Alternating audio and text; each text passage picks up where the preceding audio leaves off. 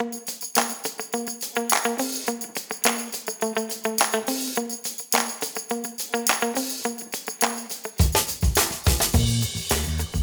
lovely listeners, we are all still here and we are all noticing the change of the seasons. This year, the melting of the snow and the return of the sun are coinciding with the COVID-19 vaccine becoming available. We know, lovely listeners, that you are all feeling that complicated mix of joy, sorrow, and wonder as you get your vaccines, and we are right there with you. Speaking of a complicated mix of feelings, in this episode, we talk about the new middle grades novel, The Shape of Thunder, with the book's author, Jasmine Warga. It's a tale of love, loss, theoretical physics, and how we interpret our students' behavior. Specifically, how those interpretations shape the way we structure learning challenges for our students. Listeners, we get emotional. That said, let us give you a quick content note. This book and our discussion touches on school shootings and sibling death. If those topics won't work for you right now, we still love you and want you to take the best care of yourself you can. Hint, see our earlier talk about vaccines.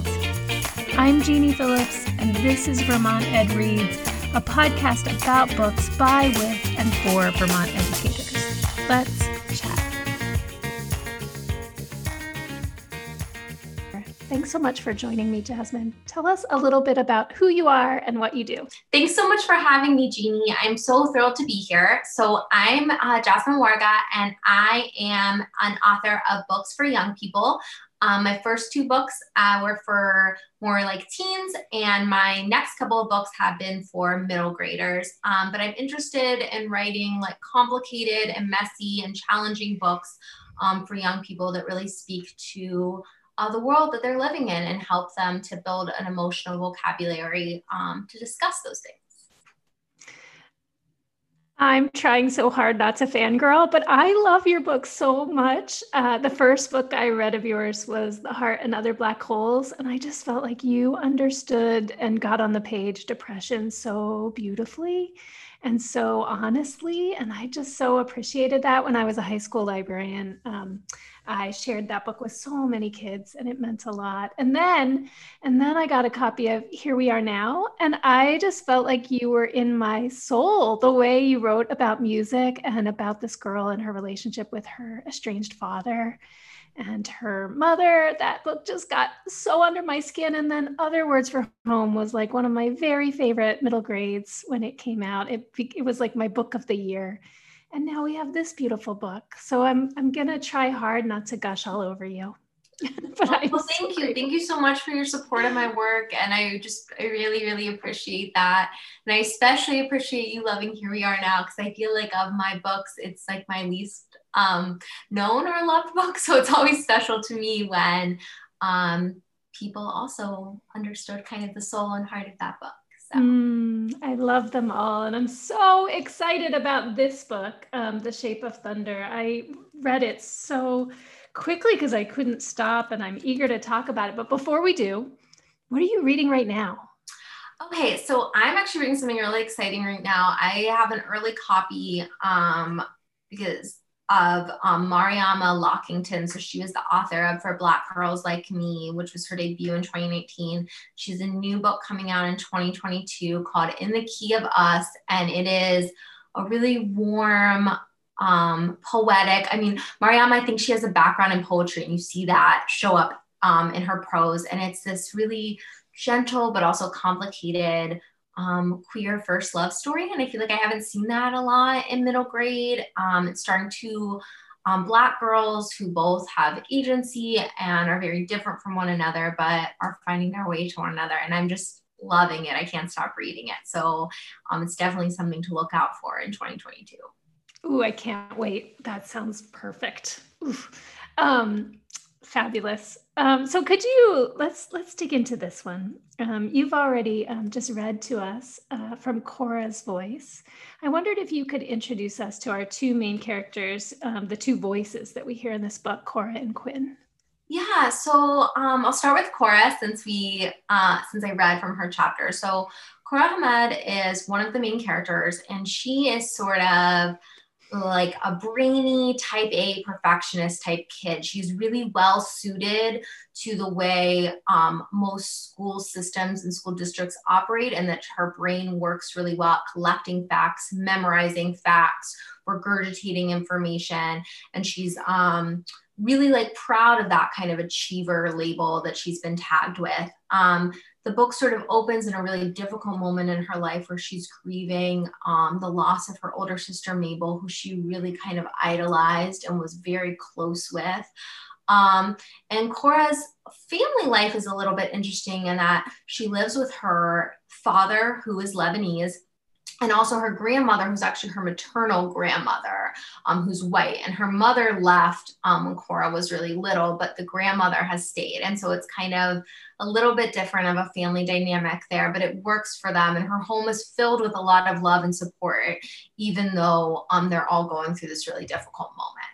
And then our other character is Quinn McCauley. And Quinn is a very dreamy, artistic type kid, and also a very active kid. And school is difficult for her because she finds it difficult to sit still. She also finds it difficult to memorize information quickly. And so she's kind of been tagged as not being that bright. And that tag has led her to believe that sort of about herself. And so she has all these big ideas, but isn't that great sometimes at expressing them. She also, when she was younger, had a little bit of a speech impediment, disability, stuttering. And she's mostly outgrown that, but it will still happen when she feels uncomfortable. And that's also led to this perception that she isn't that bright. And again, that has affected how she thinks about herself. And Quinn is also, when the book opens, dealing with something extremely challenging, and that her brother committed this atrocious crime, that he was a school shooter and hurt all of these people in her community. And so she's dealing with the guilt over what her brother did, wondering what she could have done to stop him, wondering in what ways she's responsible for what happened. And especially grieving the way that this tragedy has divided her from her best friend, Cora, because they find themselves on opposite sides of the fault line of this tragedy. So that's kind of, I guess, the Cliff Notes summary of both of them. I think they think of themselves as way more different than they are, which is, I think, how kids in general, are. But they definitely, it's funny because I think Cora, like in her identity tags, obviously mirrors my own background more. And so lots of people I've spoken with have thought that I am Cora, but I really put parts of myself in both girls, and then obviously made lots of stuff up, which is the role of a writer. So I would say that like Cora thinks more in like facts and information, and Quinn is very visual and dreamy, and I think that kind of guides their different viewpoints. I love all of this. And they're both mourning the loss of someone. And they're both, even if they're not sure they understand it, Cora too is mourning the loss of her friendship with Quinn. And Quinn definitely is. So there's like layers of mourning happening in this book. Yeah. For certain, yeah. One of the things I love about your writing for kids is the way that you get at different family structures. So you mentioned Cora's living with her maternal grandmother and her father. Her mother is not in the picture. Quinn's parents are together, but they don't really get along very well. They're really struggling. And when I was a kid, I craved these kind of books that had families that were not the two parents and 2.4 kids or whatever it is. Like I wanted books with families like mine, which was not what I saw in literature. And so I'm wondering if you've ever gotten feedback from your readers about the way that you share different family structures in your books. Do kids feel seen? I really appreciate this question. And I hadn't really realized that a lot of my books do take on those different family structures. I guess it stems in part, I hate the term broken family because I don't think any families are broken. I think families just come in different shapes. And what's important is that we love one another and show up for one another. And so that's really important to me to reflect that on the page. You know, I get a lot of letters from kids, and most of the stuff that jumps out is the immediate things you would think. So like from My Heart and Other Black Holes, it's kids telling me they feel really seen from having like a mental health struggle. And I get lots of letters from Other Words for Home, which are really moving about from Muslim kids or Arab kids who saw themselves for a book and for the first time, or kids who had never seen a Muslim character and feel like this really opened their eyes.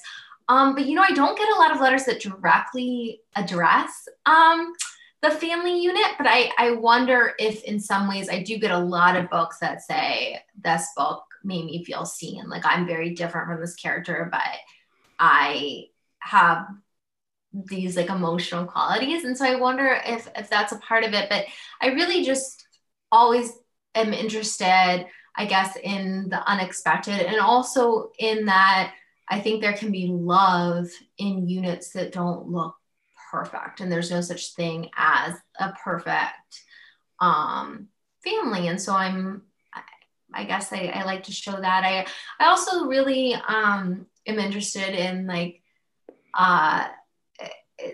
those like uncommon dynamics. I like them in books. And so I think then I respond to writing them.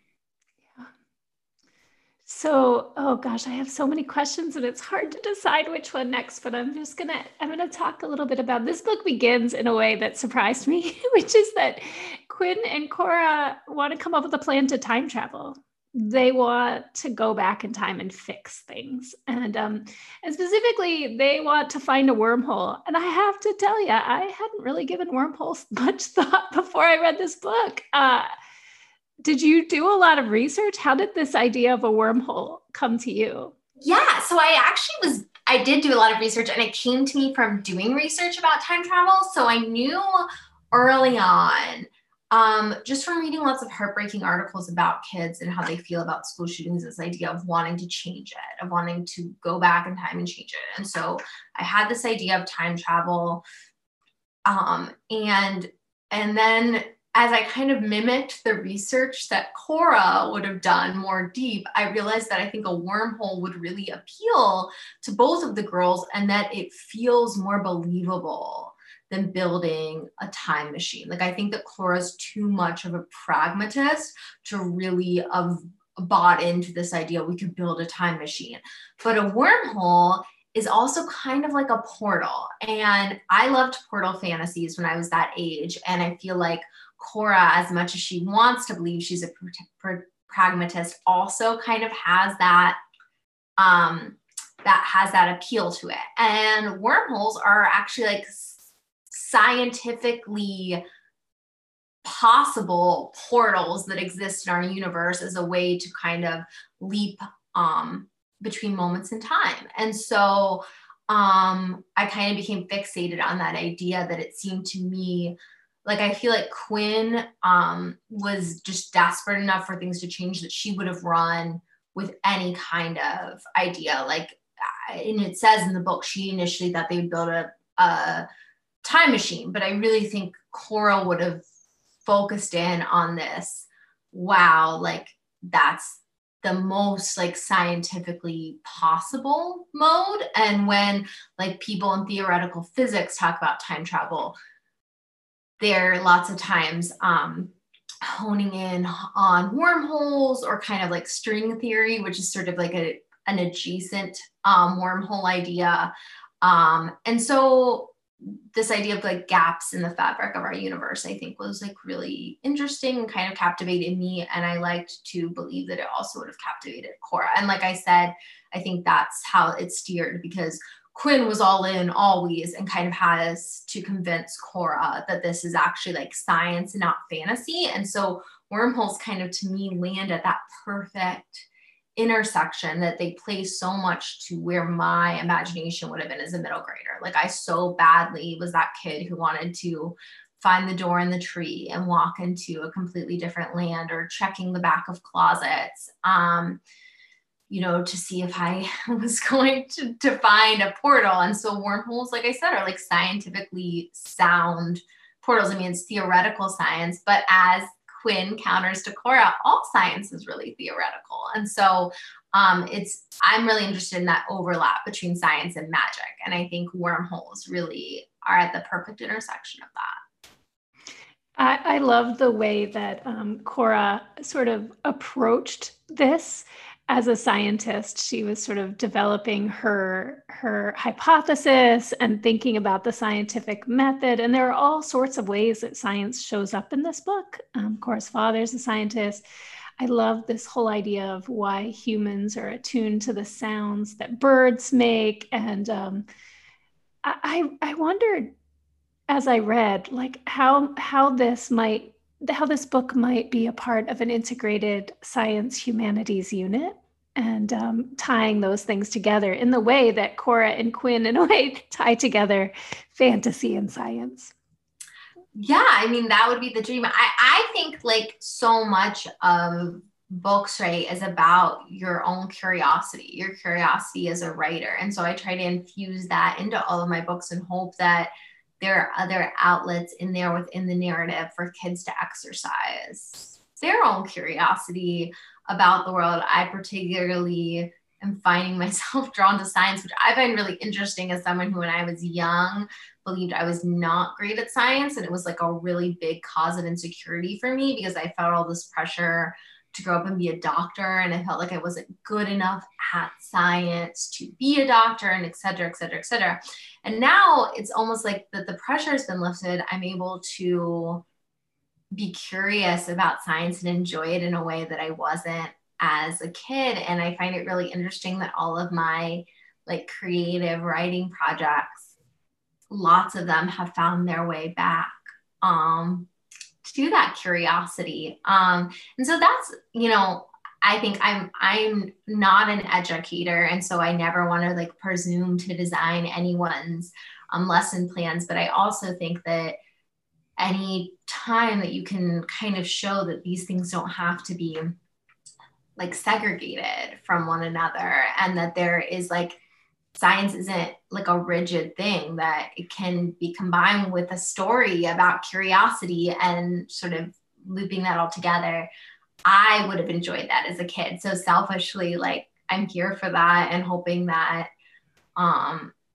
kids get that. Like I was just recently thinking about, both of my girls are still in preschool age. And I think about how the curriculum they have in their preschool is so integrated. It's not so much like, this is this and this is this. It's more like, this is learning, and it's great to be curious. And these are different skills to aid in your curiosity. And so I am hopeful about being able to kind of keep that approach. So it's not like I, as a kid, felt so much like I'm bad at science, I'm bad at math.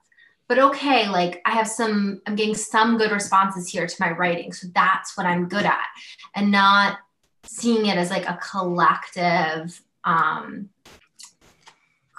like all together piece, which was my education. And so I'm interested, I guess, in that wholeness of that, and like bringing that idea to books. I just love all of that. And it brings me back to what you said earlier about Quinn and how you wrote some of yourself in Quinn. And Quinn does not feel good about herself as a learner at all, which really broke my heart when I read this book. And so I want to read a little section from page 187. Mrs. Euclid bends her head toward me. Oh, Quinn, I know. You are so smart. You're one of the most talented students I've had in a long time. Your drawings are very detailed. You have such a great eye, which is always a sign of a brilliant mind. I know she's trying to be nice, but for some reason, there's an eruption happening at my core. It's that lava spitting feeling again. My anger, the anger I've tried so hard to ignore for so long, is bubbling up. You don't have to compliment me. I'm not like a sad dog. She's the first teacher who has ever told me that I'm smart. I don't know what to do with that. I don't deserve those nice words. Whew.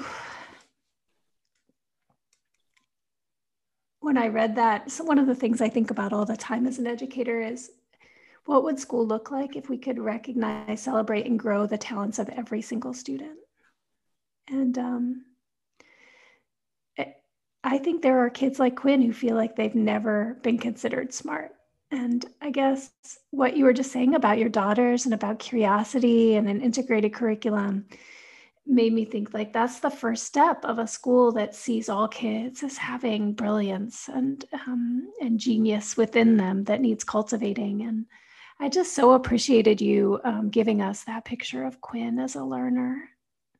Yeah, I mean, I was interested to show kind of the way both of these girls, even though Cora is uplifted by the system, she's also kind of chained by it, because when you get tagged as talented and gifted, you feel all this anxiety to like live up to being like this perfect student, which doesn't leave you any room to explore and make mistakes. And you have this like big fear of failure because your whole identity is wrapped around being one of these perfect kids who has been tagged this way. And then for Quinn, it's also a self-fulfilling prophecy, because if you're not tagged that way, then you start to believe that about yourself and you start to perform in that way. And so I think that it is just like, it's such a complex and complicated problem. And again, I'm not a working educator. And so I'm not an expert in this at all, but I just want to see, like you said, see all of our kids and celebrate all of our kids, because I don't think that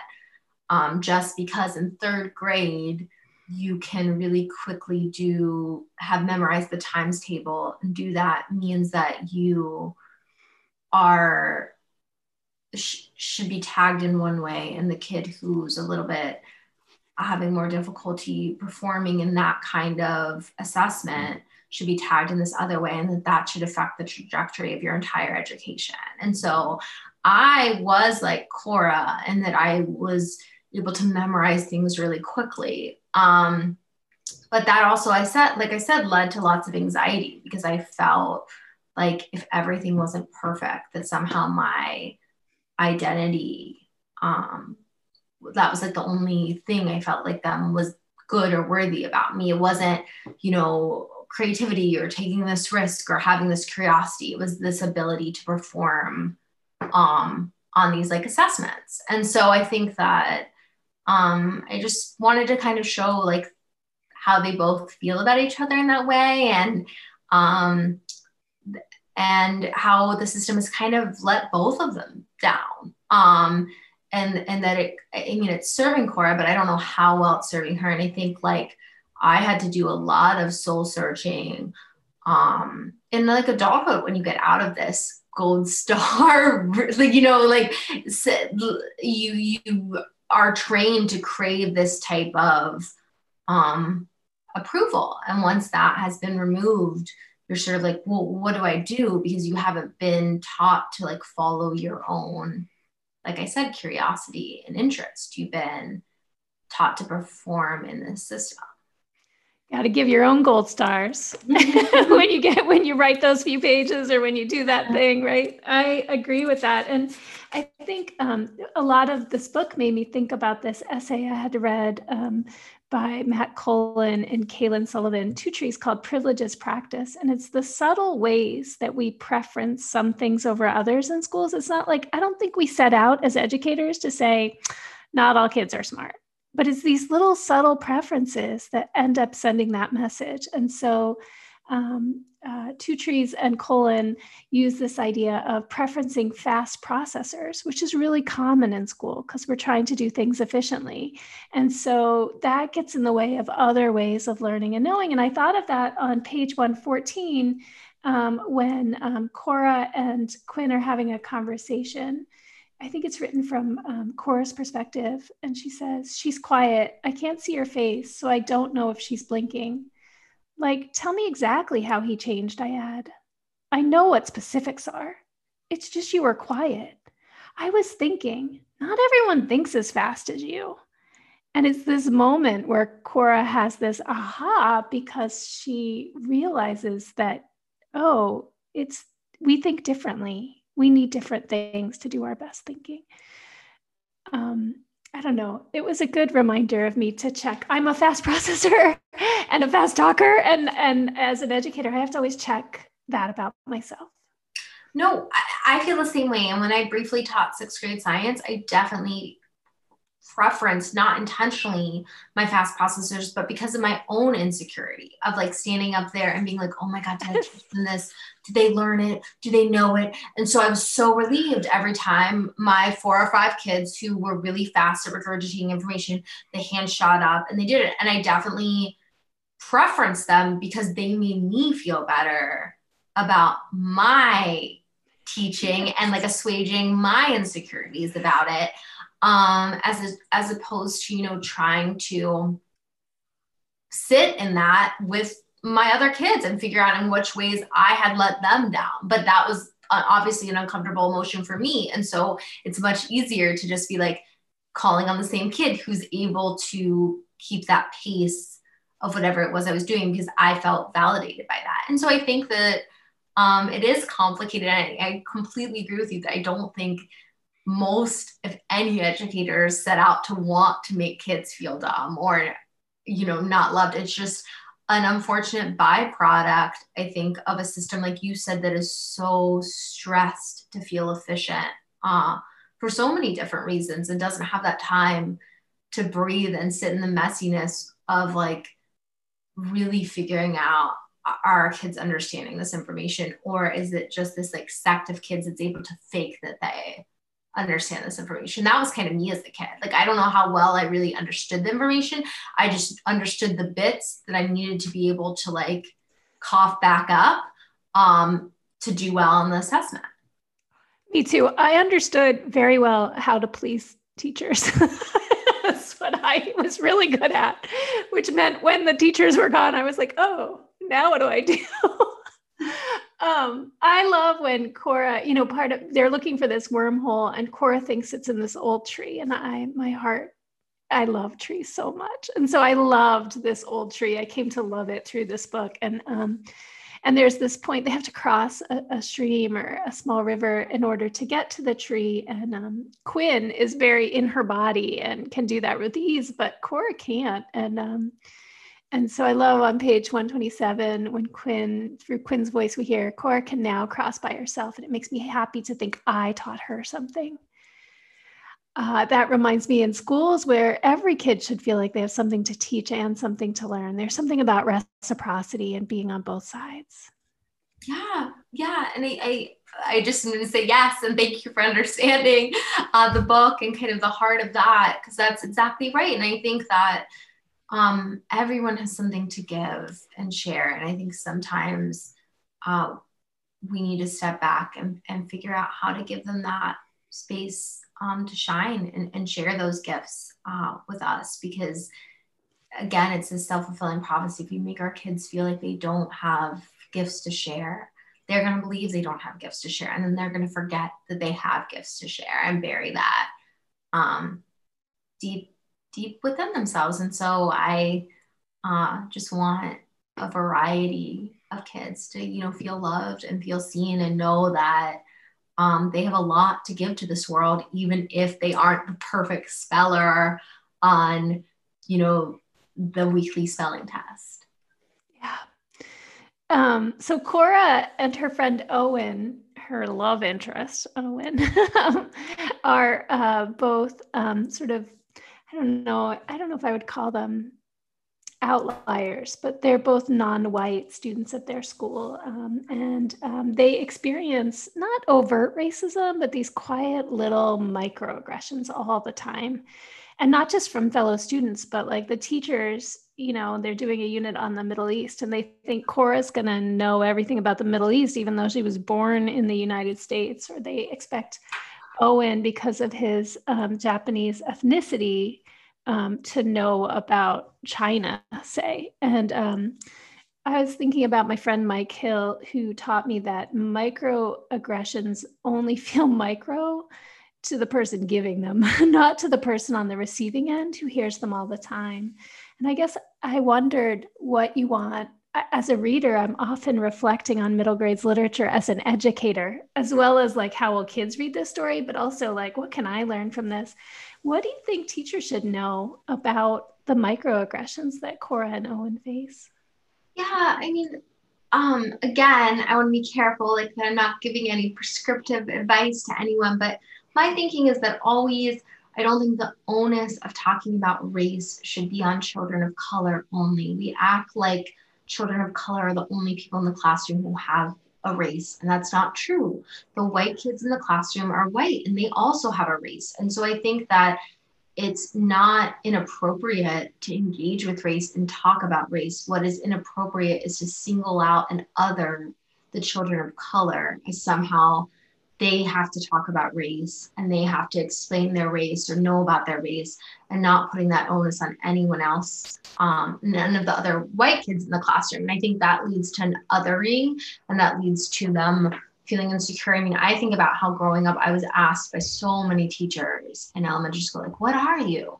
And what an odd question to ask a young person that is not being asked of the other things. I think there's respectful ways to ask people about their cultural background and say, but to do it in a way that feels empowering to the student and also doesn't feel like they're being singled out amongst their peers. I think it's this like presumptive assumption and also this erasure of race for white kids and this hyper awareness of it for children of color. And now you hear so many people saying, oh, race is inappropriate to talk about with young kids. We shouldn't do that. And I'm just thinking, children of color have been having to talk about race always. That's always been the atmosphere at school, at home, etc. It's just now there's a push to try to make that feel more equitable and make sure that we're not making it like this unspoken weirdness that only children of color have to speak to. So I think that that's it. Just treating, not to sound cheesy, but your kids in your class like with the same mode of expectation, so that you would never expect your kid who has vague Irish ancestry to explain the Irish potato famine to the whole class. And so you shouldn't ask your child in your class with Middle Eastern ancestry to explain the political landscape of the Middle East.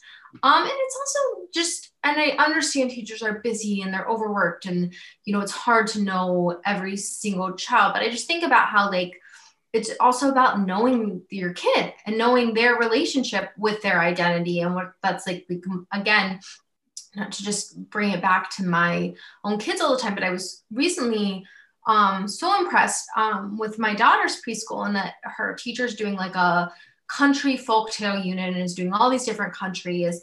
And she wrote me an email that said, hey, like I know your family has Jordanian ancestry, and Lillian's really has mentioned this and is proud of this. Like, would you feel comfortable like having Lillian like share a folktale from Jordan? Like, how do you think Lillian would feel about that? Blah, blah, blah. Like approaching me and trying to figure out like what Lillian's relationship with this. So she doesn't just put her on the spot and say, hey, Lillian, educate all of us about Jordan, but say, hey, we were going to do this. I thought this could be a special thing for Lillian. Do you think she would feel comfortable with this? And I think that is really nicely done, because it's like figuring out kind of what the dynamic is, you know, at home and for the kid, and every kid's going to feel differently. And I think that the other thing that made this feel better is that it wasn't just, you know, she's doing all these different countries and lots of kids, all different backgrounds. The kids who have German ancestry, the kids who have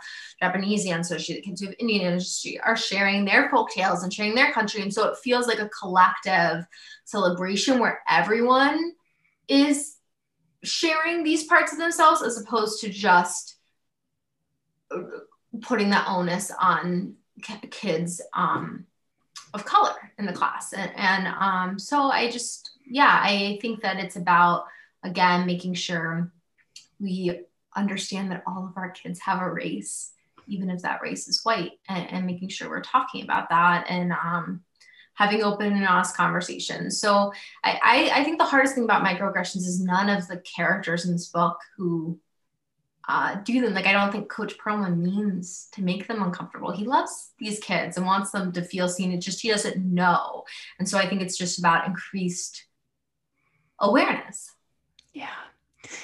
What I hear is, we, as humans, we make assumptions. It's how we get by in the world. We have to make assumptions sometimes, but when we don't interrogate those assumptions, we can get ourselves in a little bit of discomfort or trouble. And I work with a lot of educators who work with middle school kids around identity, and giving kids an opportunity to explore identity in all of its different facets, all of the different identity markers.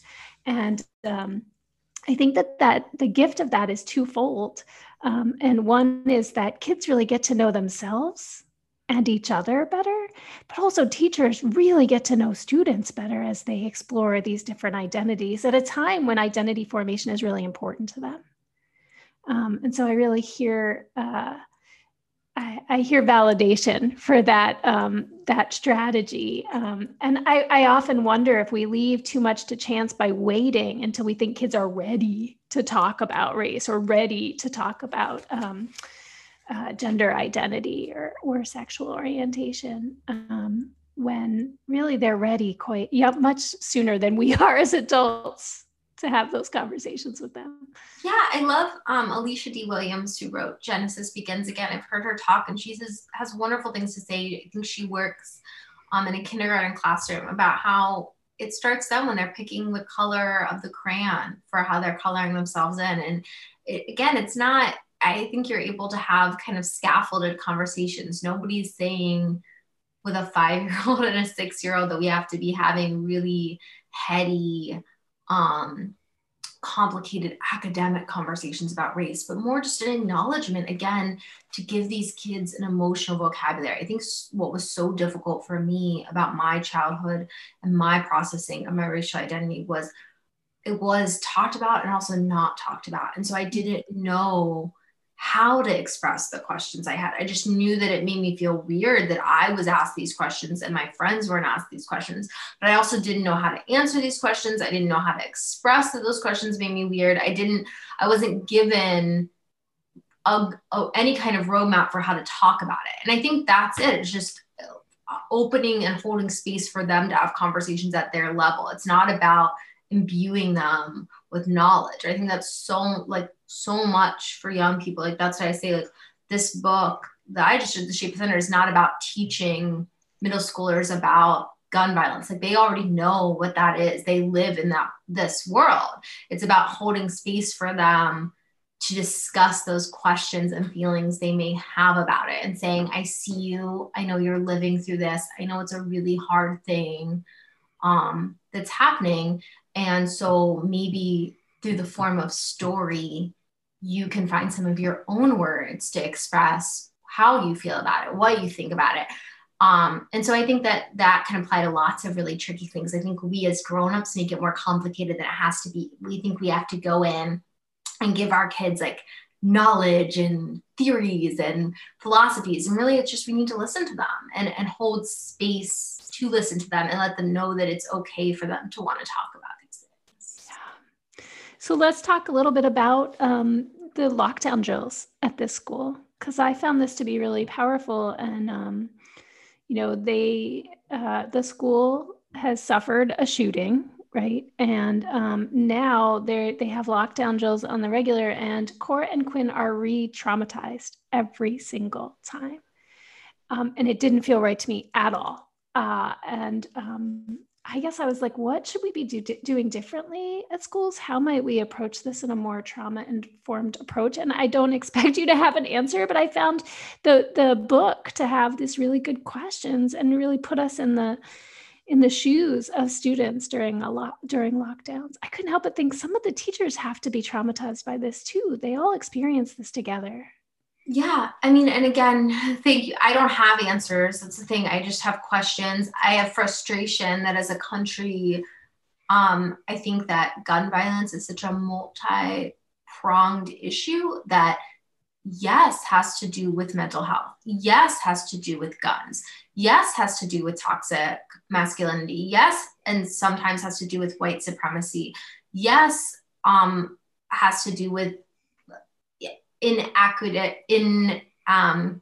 adequate security of schools. Like all these things can be true, and one of them doesn't negate the other. But I find it frustrating that as a country, we aren't willing to engage with like the messiness and the multi-thronged issue, and instead have just like gone for the one that seems like, I guess, like the easiest route, which is just training our kids for like the inevitability of it. And that makes me sad, because I don't think school shootings should be in the same classification as a tornado. Like I remember doing tornado drills, but we couldn't stop tornadoes, and we can mitigate and stop acts of violence if we wanted to really take a hard look at all of the thorniness of this problem. And so again, I don't have solutions at all. And I also recognize how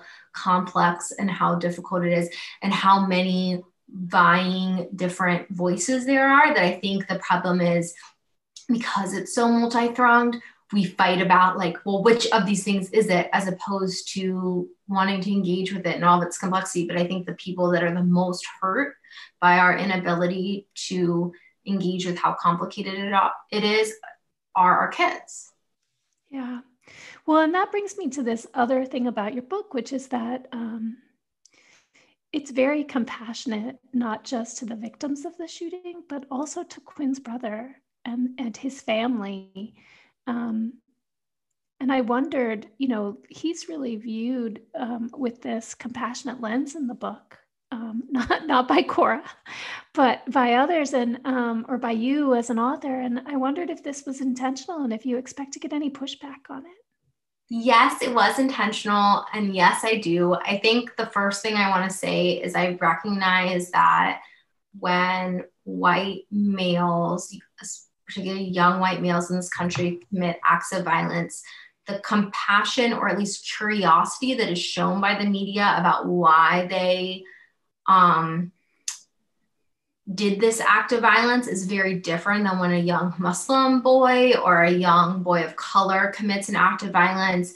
It is like written off as though the reason for that act of violence is because they are Muslim, or the reason for that act of violence is because they are brown or Black. And I completely understand the frustration in which those two things are handled. And I have felt that frustration and that heartbreak, and I get it.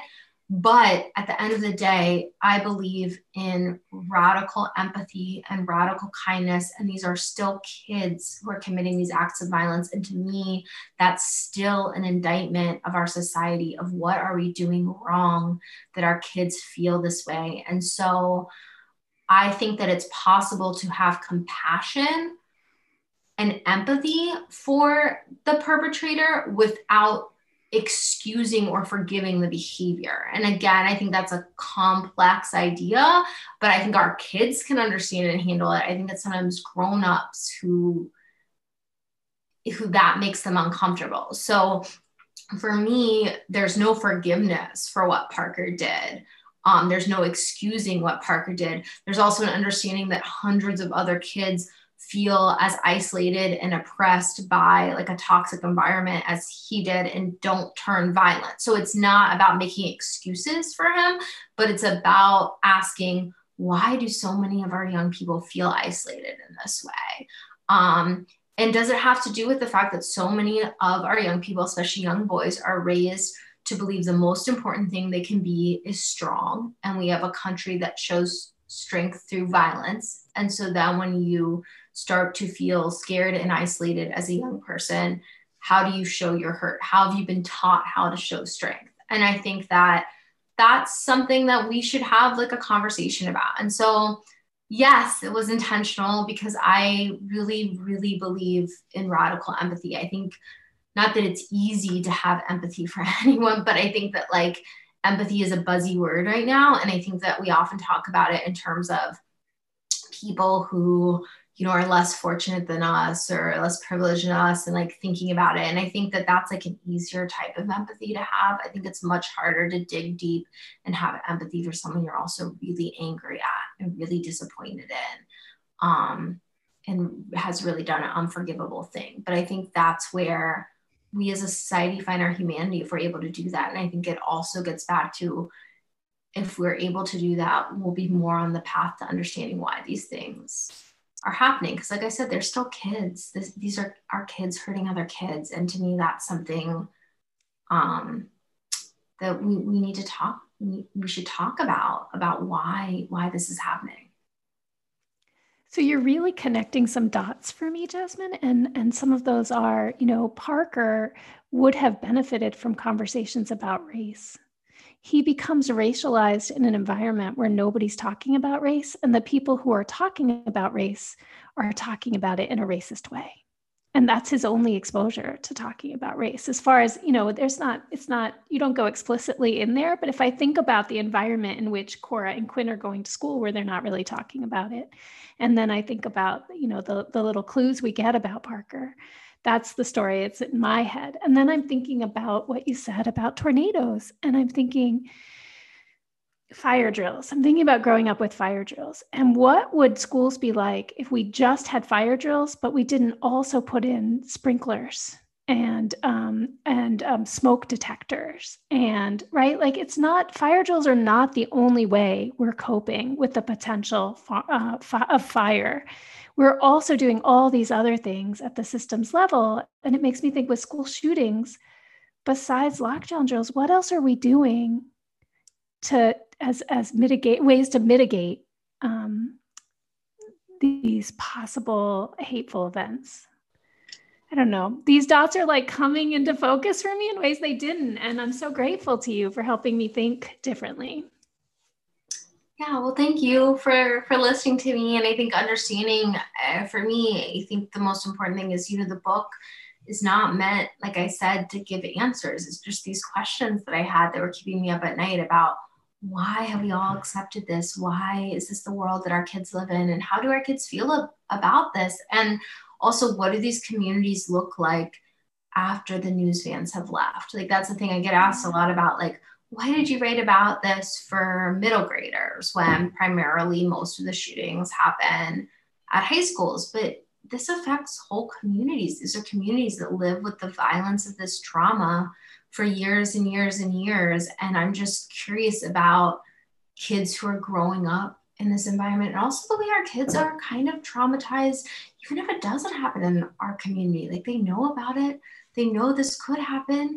And how do you talk to your young kids about that? I mean, that was the whole sort of inspiration for this book, was me thinking about how I'm going to talk to my oldest daughter about why her kindergarten has active shooter drills. Like, what do you say to a 5-year-old about what that means about the world that they live in?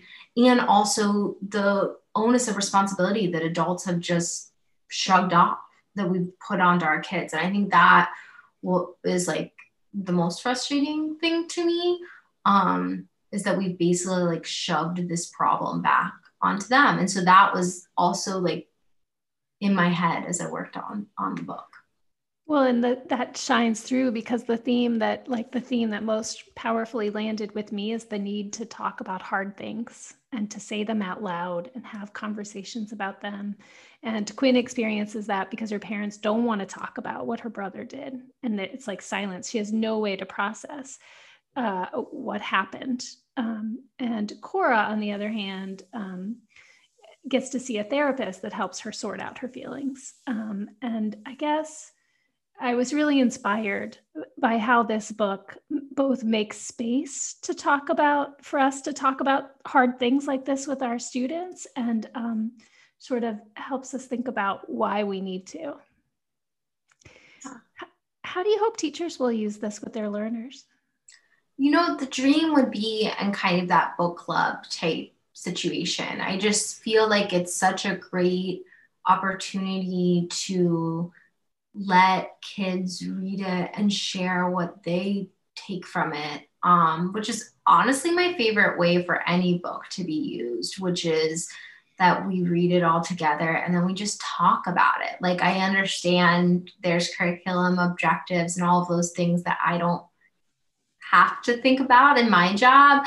But I think that stories are meant to be talked about and discussed. It was originally an oral art form. And so I always think that like half of the power of a story is how the reader is given space to react and respond to it. Like, stories don't exist without readers, and the readers bring them to life. And particularly when you're writing for young people, that's true. So it just would be about bringing these conversations to light and letting our young people know that so many of us grownups also don't think it's okay. I think there's like this like kind of, you know, blanket of silence over this issue. And I think that can lead to this feeling that we don't care. Like, I saw all these tweets that went viral after the insurrection, from like middle school and high school students being like, oh, poor Congress, they had to hide under their desks. Like, we do that twice a month. And so I realized more and more, like, kids have really strong feelings about it. I think they just aren't given the space or the platform to talk about it until a tragedy happens. And I want our kids to be able to talk about, to be more proactive in this conversation, and also feel like people are listening to them, and also not give up on the idea of change. I think so many of us have become cynical and given up on the idea of change, and I really don't want our young people to. Yeah, that's beautiful. I know this book isn't launched yet, but are you working on anything new? Yeah, I am. So this is a big departure for me, and I'm so excited about it because I've written 4 pretty like heavier books that have been really emotionally difficult for me. And so in the middle of the pandemic, when I was feeling really yucky, I started working on something that was kind of fun and joyful and very different from something I've done before. So in July, I was watching the launch of Perseverance, the Mars rover, with my 3-year-old. And she turns to me and says, Mommy, do you think the robot's scared? And right then, this story just came to me where I was like, that is a beautiful question. And also, what does it mean to explore, to have that curiosity, to go beyond our world, especially in a moment when our own world feels so claustrophobic and suffocating? And so my next book, it'll be out in fall 2022, and it is called Resilience, a Mars rover story. And so it's about a Mars rover named Rez and some of the other NASA vehicles that go on this journey to Mars to try to advance our understanding of Mars as a planet. And so it's really pretty closely bound in actual NASA science. It's kind of a hodgepodge of Curiosity's mission and Perseverance's mission, with obviously some fictionalized elements for the narrative. But I kind of think of it as like One and Only Ivan, but with robots instead of gorillas. Like, that's kind of like the jam of sort of the genre feel of it. So I'm hopeful that it'll be a book that can span lots of grade levels, and that it could be a read aloud for as young as like 2nd grade, but 8th graders could read it and take a lot from kind of that STEM curiosity stuff. So I'm excited about it. It also, I get asked a lot about if I'm ever returning to verse after Other Words for Home. And it's not a verse novel, but it's written in a really like sparse, lots of blank white space way because it's narrated by a robot. And so I think that's kind of a return to that writing style, and I'm excited about it. I can't wait. I also wonder what you do to imagine the voice of a robot. But maybe that's a question. Maybe you'll come back and talk to us about this book. I would love to. That so much. I am so grateful that you took the time to talk to us about this, what I think is going to be a super important, but is also just a sheerly wonderful book of its own. But I think it's also going to cause folks to have some really important conversation. I'm so thankful that you came to talk to us about it. Well, thank you. I'm really thankful you held space for me and asked me such thoughtful and insightful questions. And thank you for everything you do to raise awareness about books. We all really appreciate it. Thank you for giving us great books to read and raise awareness about. Thanks so much, Jasmine, for joining us.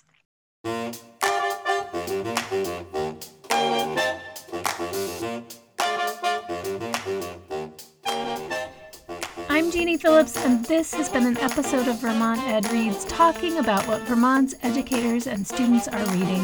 Thank you to Jasmine Warga for appearing on the show and talking with me about The Shape of Thunder. If you're looking for a copy of The Shape of Thunder, check your local library. Big thanks to our producer and audio engineer, Audrey Holman. To find out more about Vermont Ed Reads, including past episodes, upcoming guests and reads, and a whole lot more, you can visit vtedreads.tarrantinstitute.org. Follow us on Twitter and Instagram at vtedreads. This podcast is a project of the Tarrant Institute for Innovative Education at the University of Vermont. Okay. See ya.